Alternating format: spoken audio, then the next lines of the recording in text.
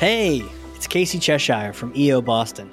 It's an honor for my team at Ringmaster to partner with EO Atlanta to produce this great podcast. If you're interested in an experience share around what it takes to launch a podcast, how to be a better host, or a great guest, shoot me an email at casey@ringmaster.com. And now back to the show. Entrepreneurship is hard, so let's fix that and dive into our heroes' journeys. This is Taking Flight, an entrepreneur's journey, and I'm Sarah Torville. Join me as we delve deep into the passions, expertise, and experiences of those already in flight. This show is sponsored by EO Atlanta. Hello and welcome everybody to the Entrepreneur's Flight podcast. It's phenomenal to be here today. I'm really, really delighted about the guest that we are talking to today. He is a natural leader, extremely driven, a critical thinker, a trusted partner, entrepreneur, decision maker, and problem solver. He's even the regional chair and the global committee member of EO Atlanta, CEO and founder of Impressive, CEO and founder of Sherpa. Oh my gosh, it's David Felfoldi. David, welcome. Thank you. Wow, I read well. I don't know if it's all true, but it felt really good to hear all that. You do read well. You've accomplished a lot, which is hence why you are on our podcast today. So, yeah, I'm really glad to have you here with us on this wet and rainy day. So let's get straight into it, David. Our first question I want to ask you is, when you took your flight into your entrepreneurial journey, what did you get right? So I've been thinking about this. It even came up in some conversations with my team this week, is, hindsight. I feel like 2020 vision gives you the illusion that cause and effect, that you begin to make your own narrative, like, this is what I did, and therefore I'm successful, or I've had the success. So I'm trying to be careful of that, because when I made those decisions, I had no clue what was about to happen, right? We don't know the future. We can't predict the future. So yeah, what did I get right? I think the first thing I got right is I had parents that were immigrants. Not a decision I made, but I was born into a situation where my parents both came from different countries and came to the United States. And this was an opportunity that I seized, right, as I became an entrepreneur. But that had to happen. If that didn't happen, I don't think I could have done what I've been doing anywhere else. Also, there's just sort of that immigrant work ethic. I think it's been important to me. Grew up middle class, had to figure out how to be successful, because it was not going to be inherited. So I think that was important to getting things right. That's great. I think starting young. So I started when I was 18. On my first business, actually a little bit younger. I incorporated when I was 18. I had started it when I was 16, but I incorporated when I was legally able to. And I had energy and I had no obligations. And so I think that was probably, I could make mistakes, and the impact of those mistakes, and I could learn from them, hopefully, right? But the impact was not that big of a deal back when I was 18. It'd be a lot harder if I was to do it now. I'd be a lot more conservative with my risks. You became an entrepreneur when you were 18. Yeah. Can't wait to get into that. Don't tell me about that now. We're gonna get into that. Yeah, I'm gonna dig into that. But some great comments there. Yeah, really interesting, and I can tell a lot of personal rationale to your success too. Yeah, I think part of it is reflecting to figure out, again, how do I make better decisions? Been making a lot of decisions throughout my career. And so I want to make the best decisions for the next one, and the next one. So part of it is reflecting what worked well with this decision, and honestly, what didn't, because I don't want to make the same mistake. So yeah, having a lot of time to make a lot of mistakes and then learn from them. That's what I got right. So let me just ask you, you mentioned like being an immigrant or your parents from another country. How do you think that helped you get things right though? It opened me up to not limiting my perspective to just the United States. And so my current development team is worldwide, and that's the global and Sherpa Global. And that was a decision I made midway into my career as an entrepreneur. I had the relationships. So my mother is from Uruguay, or Uruguay, as I'm told to pronounce it, but Uruguay is how many Americans would read it. And I met some friends of the family, and they became my primary development team, and they've introduced me to people in South America, and that's how I've been able to expand. And now we have members in Chile, Argentina, and Uruguay. So we have them all through South America now. Mm-hmm. I love that. So you're right. It forced you to look beyond our boundaries of what we have in the US and think global. So yeah, that's really, really great perspective. So thank you for sharing that. So who were your co-pilots on this journey, David? Yeah, so my first co-pilot, well, I met him when I was in middle school, and we were in soccer class, gym class, playing soccer, and argued about, at that time, the Pentium chipset, the CPU. And I argued my 586 was faster than his 486 with such and such RAM. Anyways, we were nerds. I met a fellow nerd, and he became my co-pilot. He became a very good friend. And at one point, he came from a family of entrepreneurs, so that mattered a lot too. And also, he was a genius software developer. Absolutely, I have no questions about that. But he was a terrible business person, terrible at operations, not really good at strategy, good at sales. He could sell a good idea, but just execution. And to this day, he's now a CTO at another company, and I'm continuing the entrepreneurial journey. But if I didn't have that relationship, I would not be where I am today if I hadn't met that person. And what do you think he brought to the table for you? Like, what do you think how did you complement each other? So, interestingly, our staff called us the parents, mom and dad. He was a very logical person, and I was very emotional from the gut. And so he was the back end of the operation. He was programming, he was development, he was technology, platform, all the stuff that mattered as we developed that business. And that was the front end. How does it look? The marketing, the messaging. Even at that time, I was the creative director for that company. So it was form and function. We're able to unite, and we needed both to be doing what we were doing, which was web software development. Right. And that is so true, isn't it? It's like those co-pilots, we can't be expected to be good at everything. Yeah. And they bring things to the table that we don't have. Like you said, he was the logic, you were the gut, you were the feeling. I love that. So It's so critical to have those people around you. That's great. It does. It does. But at the same time, that was the first enterprise, right? The second enterprise, because there was some conflict along the way. This was not drama free. There was conflict. We saw things very differently. And ultimately, the second enterprise, I went alone. So I did not have a business partner the second time. And that's why I looked at an organization like EO, because I wanted to have those conversations. Because I couldn't have it with my at that time, I didn't have a wife, but my girlfriends did want to talk about it. My family didn't understand entrepreneurship.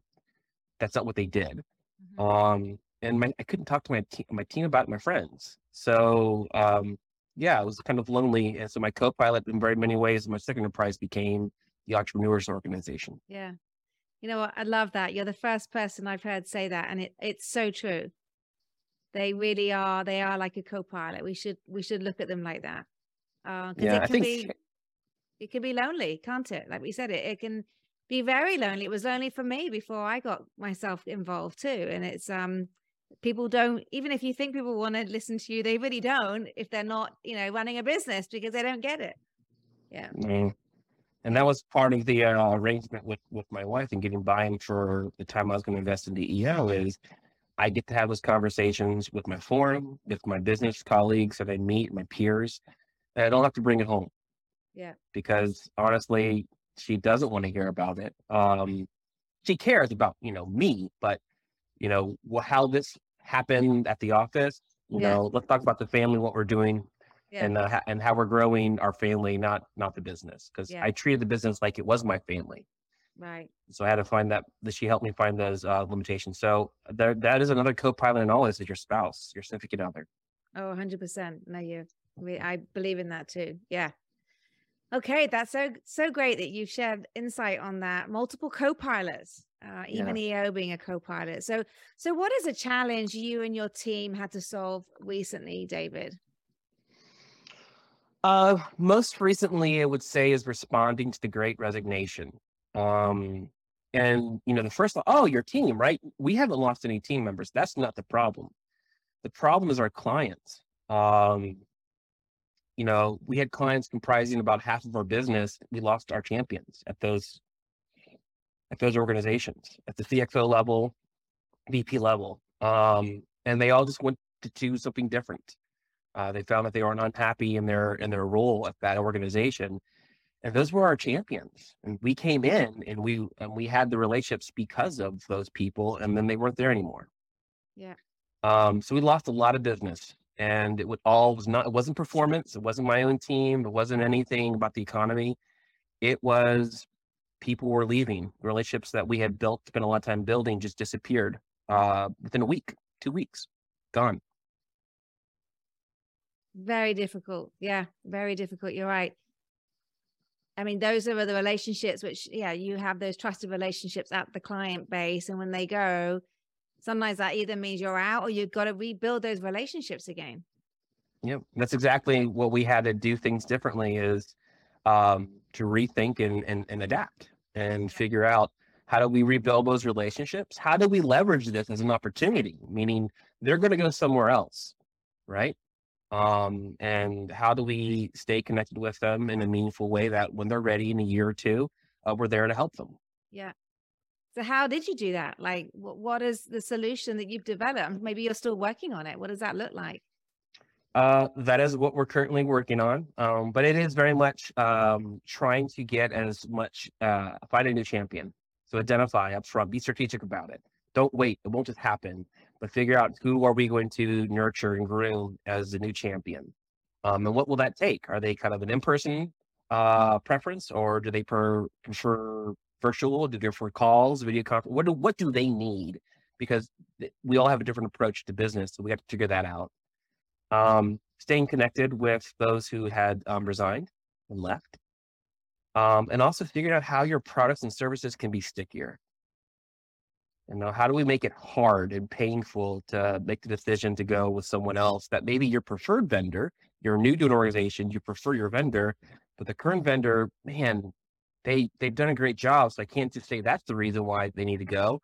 And also it's gonna be really expensive for me to switch them, because they have a lot of institutional knowledge, whatever it might be. We're trying to figure out what makes us sticky and how do we lean into that more. Yeah. Do you have any piece of advice for other people maybe facing a similar challenge? Because obviously the global retention issue, it's everywhere. And like you say, it's not just about who we hire, it's our contacts. So what advice would you give to somebody else who's struggling with the same thing?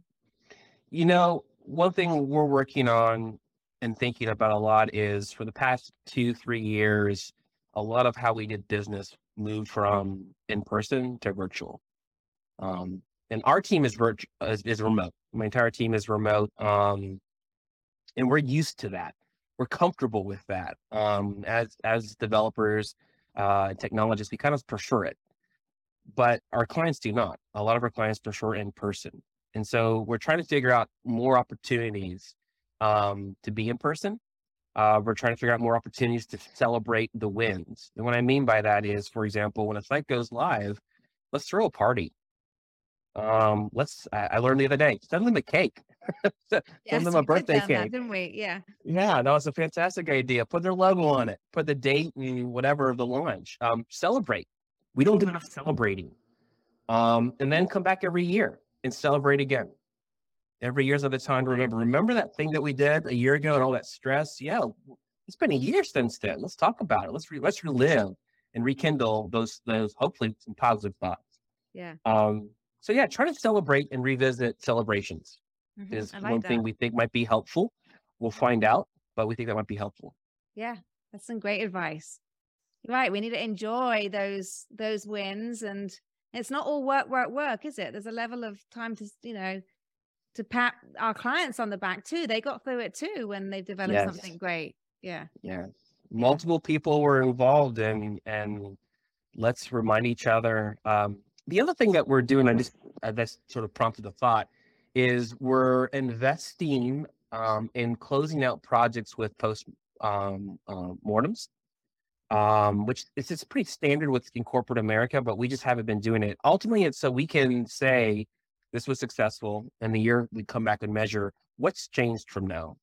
And then we capture that. So that becomes a showcase for us to say, look, the impact that we had, but also reminds them, you did something important for your organization. You pushed something forward, and this is the result of it. And let's talk about that. Let's reflect on that and be clear, maybe how we can help you improve again. So spending the time, again, it's not really billable. It's not something you can charge, but it's an investment in let's capture the success of this and revisit that as part of that anniversary too. Yeah, that's great. And that helps you to demonstrate ROI, doesn't it? How Exactly. you've been able to be impactful to that business. Yeah.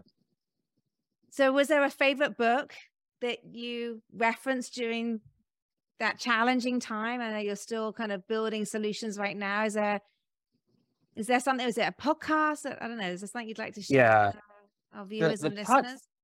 The podcast that I, it's actually a podcast I do a transcription of, and I read the transcript. But it's called Startup Therapy. And just that right there, celebrating, that was one of the things they talked about is entrepreneurs are terrible at remembering things to celebrate, things to find optimism in, but to remember how hard it was from when you started. So for example, when was the last time you celebrated covering payroll? Remember when it was hard to cover payroll? Remember how you just didn't know sometimes you weren't covering payroll? And maybe recently that happened again with COVID and the pandemic. But it's like we stopped celebrating that. But how hard was that to do when we first started? That's a really good point. We take it for granted. And so part of it is to go back. Don't take it for granted because that's hard. Yeah. That's hard. Yeah. I had a team member talk about, we're in the middle of shifting from a services base to a product base. We want to be more of a product base company in the future. And that is the product that you mentioned earlier, Impressive. And I mentioned I feel like we're just not making the progress we need to do and so forth. He's like, David, what do you mean the progress? Like, we've made progress. There's the celebration. Why do we have to be, you have this goal in mind, and yes, we have not met that goal, but have we made progress toward that goal? And I'm like, yeah, absolutely. He's like, why not celebrate that? It's like, that's a great perspective. I agree. That is a very good perspective. I need to think more about that for my own business. You're right. Yes, we need to celebrate. Okay. That's another good reason to go do something fun. I love it. Yeah. Exactly. Yeah. No, it's so important. I remember when I moved over from England to America and then heard that payroll happens twice a month. I was like, what? I mean, like that. I know it's still half, you're paying the same amount, but I remember thinking, what do you mean? I mean, like even once a month was like, okay, it's the 30th of the month. I got a month to get there, but then it was suddenly 2 weeks. And honestly, I did find that difficult to wrap my head around and then make sure I was always ready with payroll. Yeah. Yeah. It's and in some businesses it might be weekly too, right? So it depends on the business. Yeah. Yeah. Oh gosh, that would really be too much. Doing that. I guess more maybe the service and restaurant business is weekly, but that's true. That's very true. Yeah. Okay. So what excites you about the future? Your future flight, David? Yeah. I've been doing this for a number of years. I think it's 25 years, but I was reflecting about all those years. It's been primarily a services-based company that I've had. whether it's software development or digital marketing. It's really been professional services. I call it the billable hour. And moving away from that and creating things with the product. So having a product, working with the team to create something together. It's what we are hired to do for our clients, but we don't do it for ourselves. And so this is our opportunity to be like, you know what?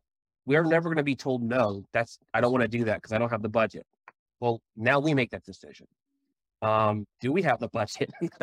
How do we make the budget appear? But it's up to us to figure out how to build it, to market it, the messaging, the design, everything. We have every bit of power to make those decisions. So it's really exciting to think about. We get to create something, and that's kind of a gift from all those years of creating things for other people. Is we now have the experience and the knowledge and know-how to create our own thing. Mm-hmm. So is that what Impressive is then? That is what Impressive is.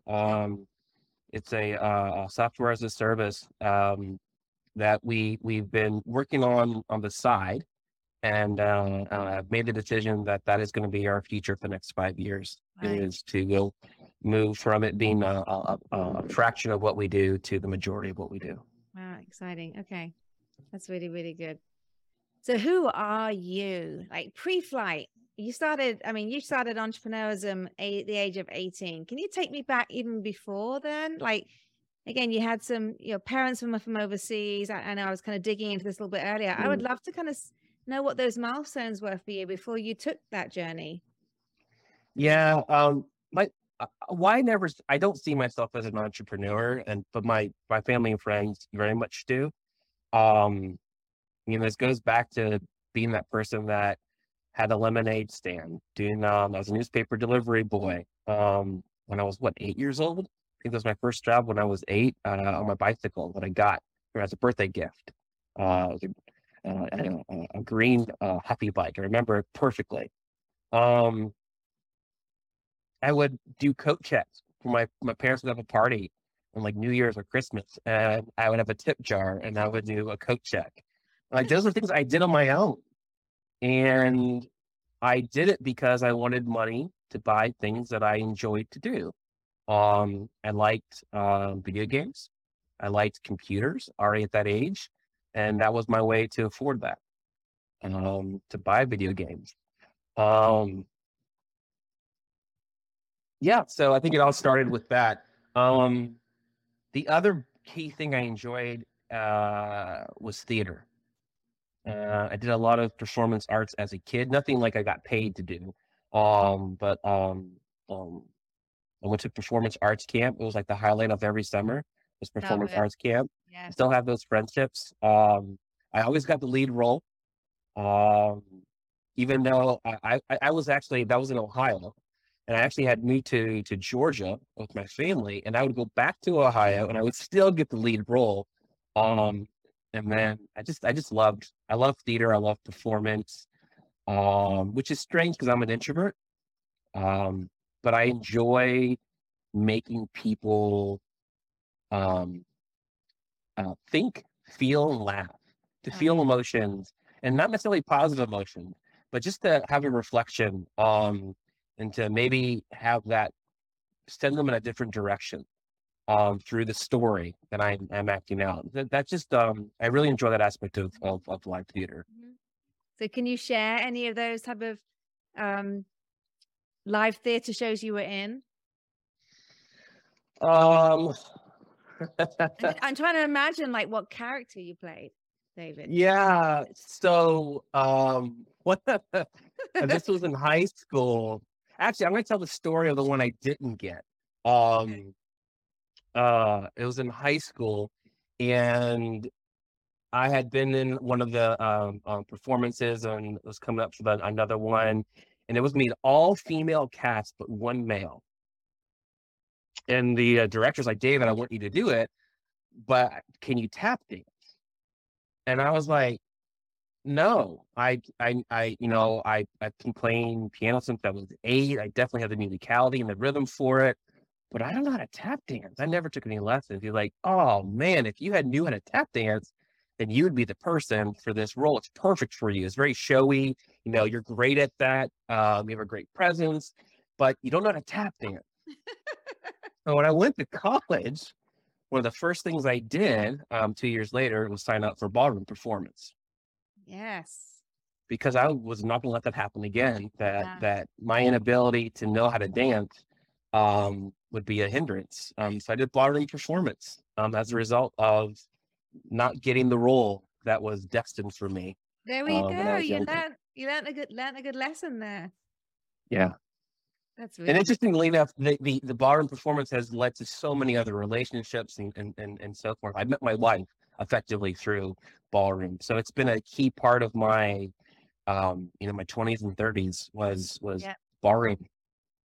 So I have to ask, at your wedding or whatever celebration you did you guys dance properly together? We forgot to get our dance in, which is so funny. We forgot to get our dance in. I and my wife later on, we have actually taught the bride and groom, for their dance, waltzes and rumbas and everything. So probably about a dozen. I've been able to make sure that they were ready for their wedding. But my own wedding, which we had a live swing band, we forgot to get our dance in. Live swing band. Oh my gosh. Oh yeah, absolutely. No, Yes, the two most important things in a wedding is Yes. live music and great food. Those are the two things. Yeah. Ideally alcohol too, but Yeah.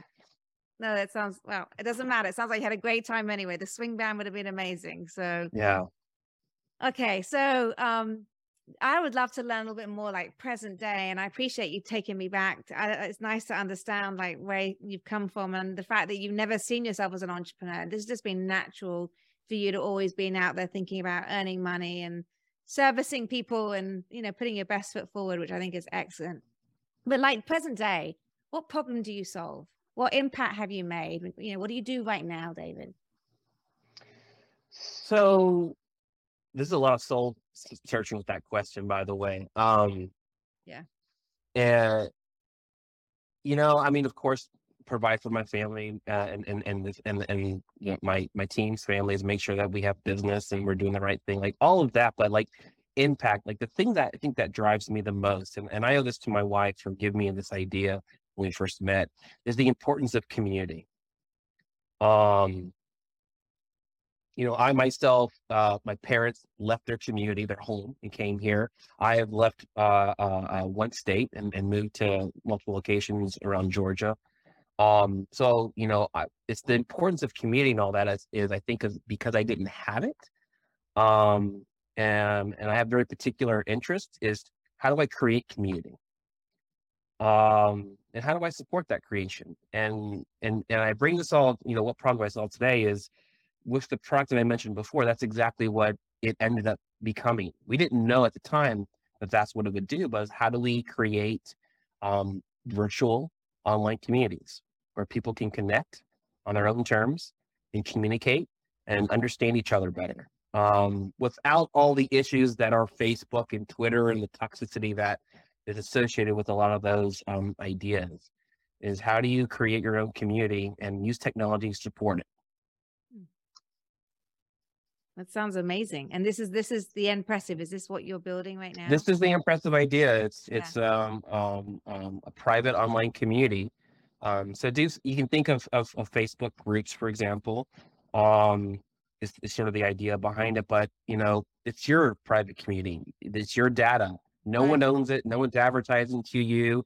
They're not doing sleazy things like trying to get you to click on something that's rather not abrasive, but shocking, right? Like Twitter, like the thing, it's not just what was important, it's what got the most likes and clicks, regardless of what it was. It could be a horrible thing that's being shared around.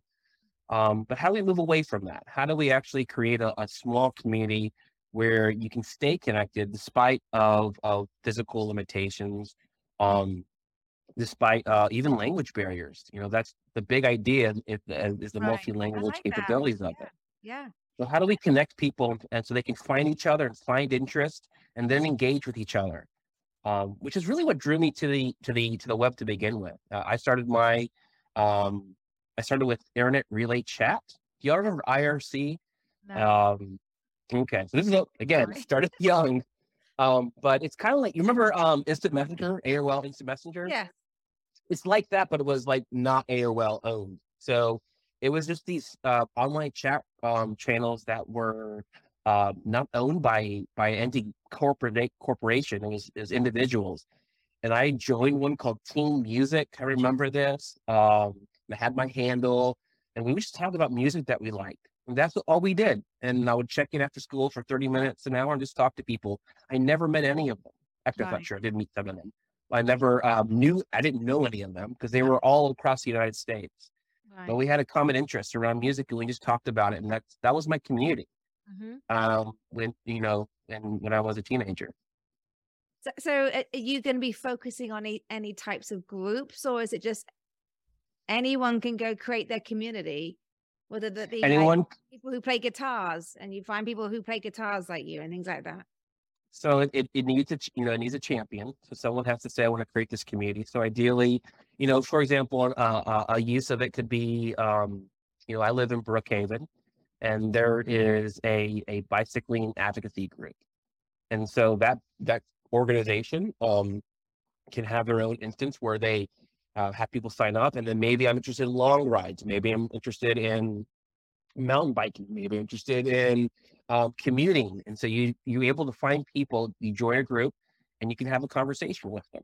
Right. Around a similar interest or a very specific interest. But someone has to say, I want to create this group, Yeah. and then see who else wants to join that conversation. Yeah.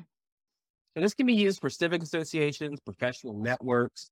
It could be used for schools, anywhere there's a school, churches, for example. That we have. I love it because it feels to me that you're kind of pulling everything together that you care about. Yes. You talk about software development, you talk about community, you talk about language barriers or parents from different countries and then across borders beyond the US. And it feels like this is all like pulling together everything that you feel passionate about into one particular area. And I love that. I think from my experience, I think the best success happens when it's built on passion. Can't wait to see how that all develops for you. I'm excited for you and what you have going on. So an introspection question. I love this question, David. If you were to do this all again, would you do it all over again? I would. I would. And there's many things, of course, I do things differently. I mean, again, that's hindsight, right? Hindsight's everything. I know the bad decision before now. So it's really easy for me to say that. But just overall, would I do this again? Yes. That being said, I turn this question and I say, would I advise a friend to do this? And what I have found is I've had multiple friends who've come to me as, Dave, you're an entrepreneur. What advice do you have? A couple of them have been very successful. And, it was things like, give yourself 2 years. You have to be all in. You can't do part-time, working your corporate job and then doing this on the side. At some point, you're going to have to make a decision, and you don't have a business until you made that decision. And then you got to wait 2 years and make a lot of good decisions along the way. Yeah. So you have to have the finances or at least the wherewithal that this will not happen in 6 months. This won't happen in a year. It's going to be at least 2 years. Yeah. So yeah, I would say do it. Someone else, you should do it with this knowledge in hand, with these expectations set, and it will not be fun.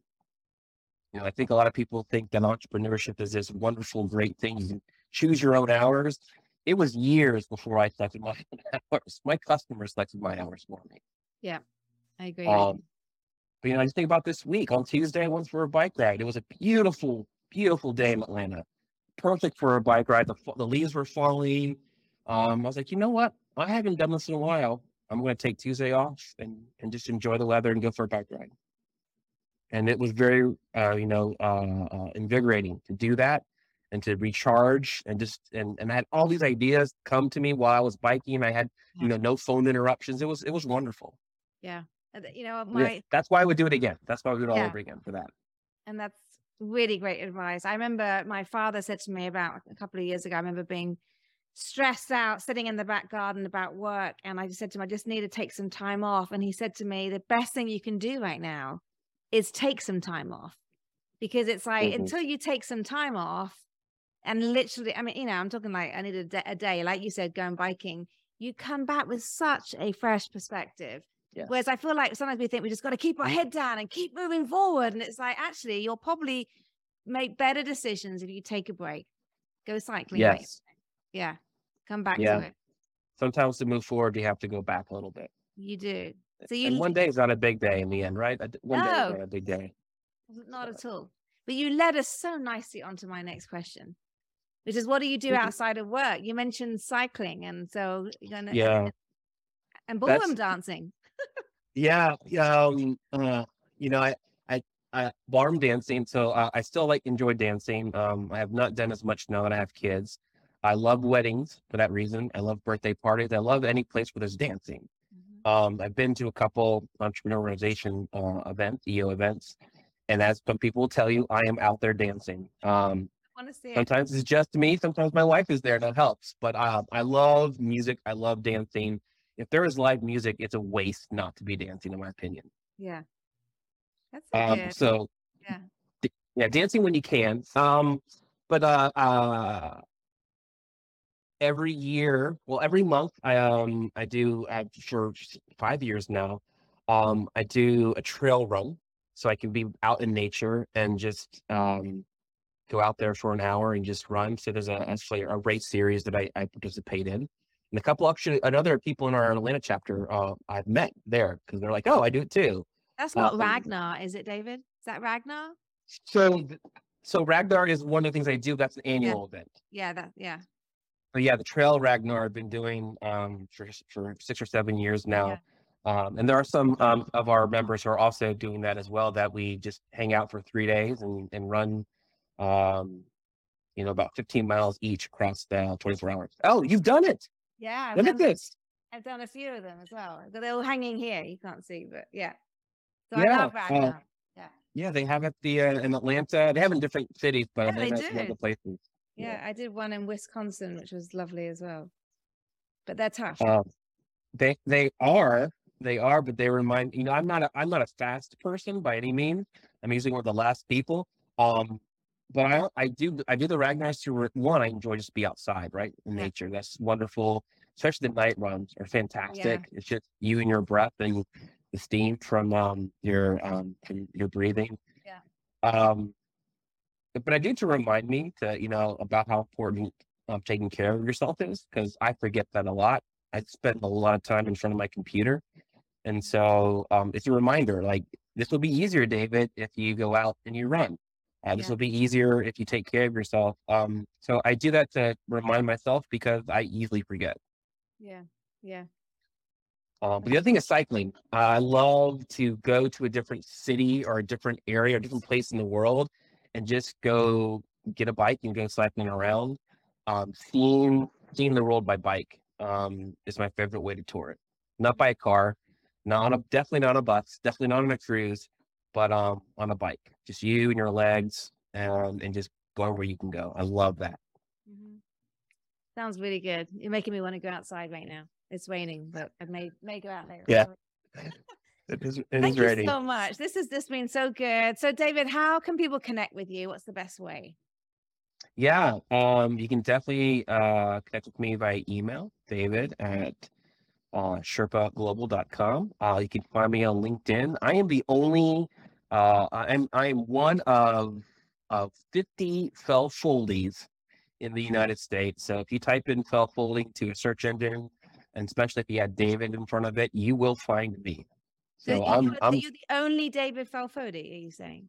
I am not the only. There is another one that is in Hungary that I have met virtually. I called him. We arranged a phone call because you and I share the same name, and that is like two people in the world that have. Yeah, it's a big deal.